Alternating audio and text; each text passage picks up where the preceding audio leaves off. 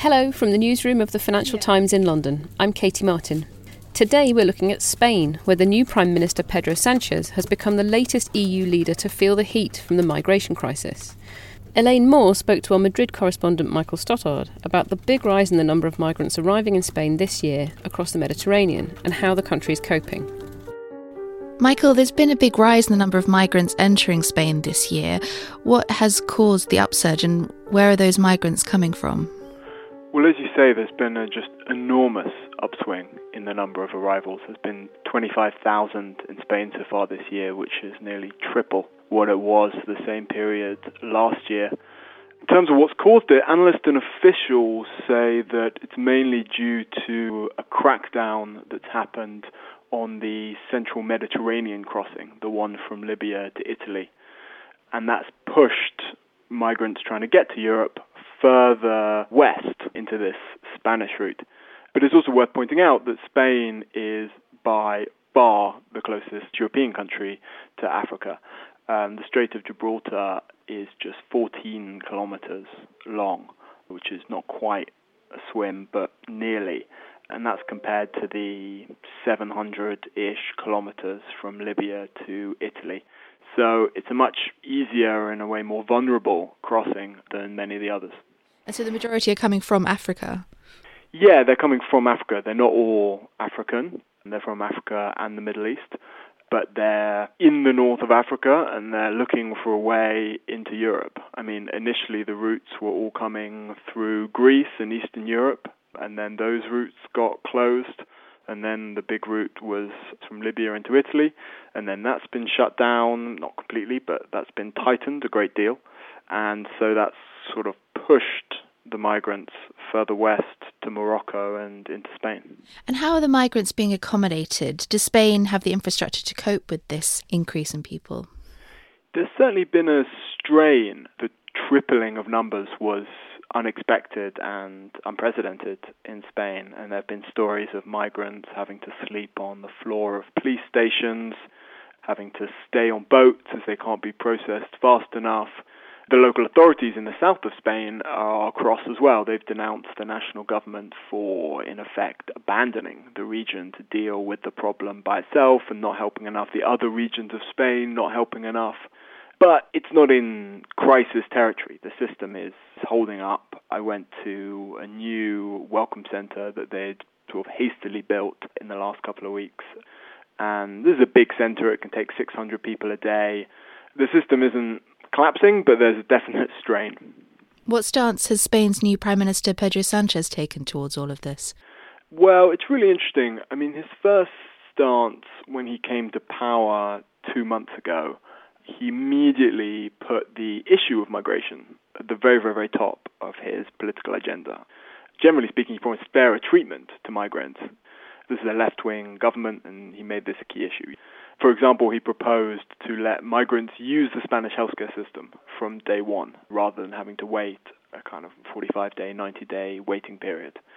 And once more, in basically his first political act, or his first big political act, he welcomed this rescue boat called the Aquarius, which was carrying around 600 migrants and had been turned away from Italy and Malta. So they were sort of stranded at sea and nobody wanted them. And this new left-wing Sanchez government said, right, I'll make this big gesture to define my premiership. And so he welcomed, he didn't have to, they weren't the closest port, he had no legal obligation, but he welcomed this big ship. So his initial few weeks were very, very much a big change from the previous centre-right government and trying to set the agenda on this migrant issue. But since then, the number of migrants arriving has just been enormous, and the government has shifted tone a little bit. So, for example, new arrivals on rescue boats aren't getting the same fast-track immigration treatment as those that arrived on the Aquarius. And tellingly, the same Aquarius ship with a new set of rescued migrants was not allowed to dock in Spain. But what's happened in this case, interestingly, is the new Aquarius has docked in Malta, and there's been a deal between different EU countries to share the number of migrants. So this is a little bit what people want to see in in Europe in terms of a shared solution and a shared taking on of the burden of receiving these migrants. But it received some pretty harsh criticism from the UN for the delay it took before it was agreed for them to dock in Malta. The UN said it was wrong, dangerous and immoral to keep rescue ships wandering the Mediterranean while governments compete on who can take the least responsibility. So pretty damning words for the EU's ability to come together and actually solve this issue. So it was not exactly a policy shift from Sanchez, but there's definitely a sense that his stance is more measured and the honeymoon period for, welcoming migrants with open arms is over. And how does Spain's approach compare with the wider European approach towards migration? Has there been any kind of coordinated European action that might help Spain?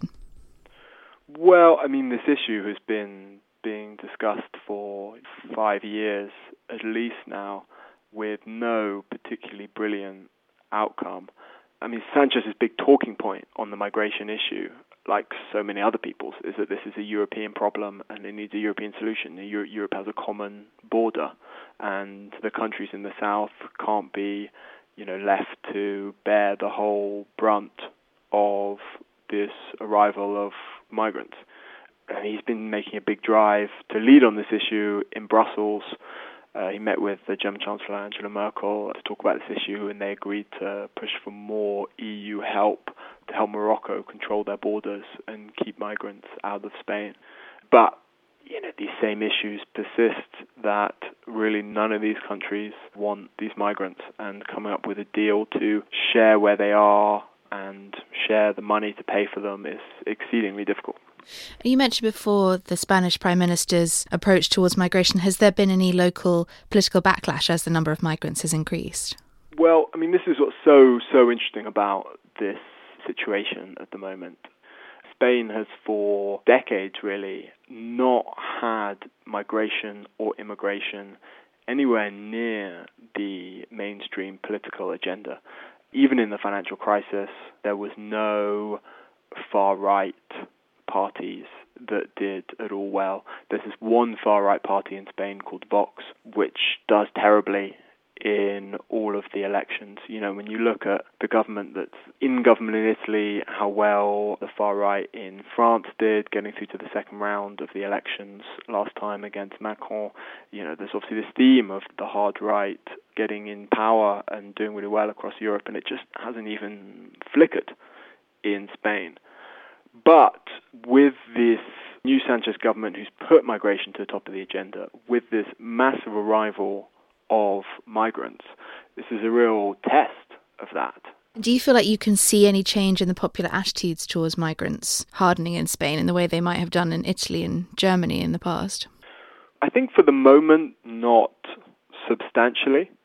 One of the things that's worth pointing out is that very few of these migrants stay in Spain, or at least so far. They all want to get to Germany and to some extent the UK. So they're all desperate to leave as soon as they possibly can. So it's not like in Calais or in Germany where you have millions of migrants who are there and in the schools and living next door to people and, causing all of the potential integration problems that leads to. In Spain, that isn't really happening yet. So there isn't a huge backlash so far, but quite a lot of polls show Vox, the far-right party I mentioned, getting into Parliament for the first time in the next election. But when I say getting into Parliament, I mean one seat in the 350-seat Parliament. Possibly more likely, the mainstream opposition, the biggest party in Spain, the Partido Popular, tacking more to the right. And we have already seen that with the new leader, Pablo Casado, taking a pretty tough line on a number of issues, but migration is one of them. So I think we're seeing a shift, but it's hardly a sea change. That was Elaine Moore talking to our Madrid correspondent Michael Stothard. Thanks for listening. We'll be back with more news tomorrow, but in the meantime, if you're not already a subscriber and would like to discover more FT content, take a look at our latest subscription offers at ft.com/offer.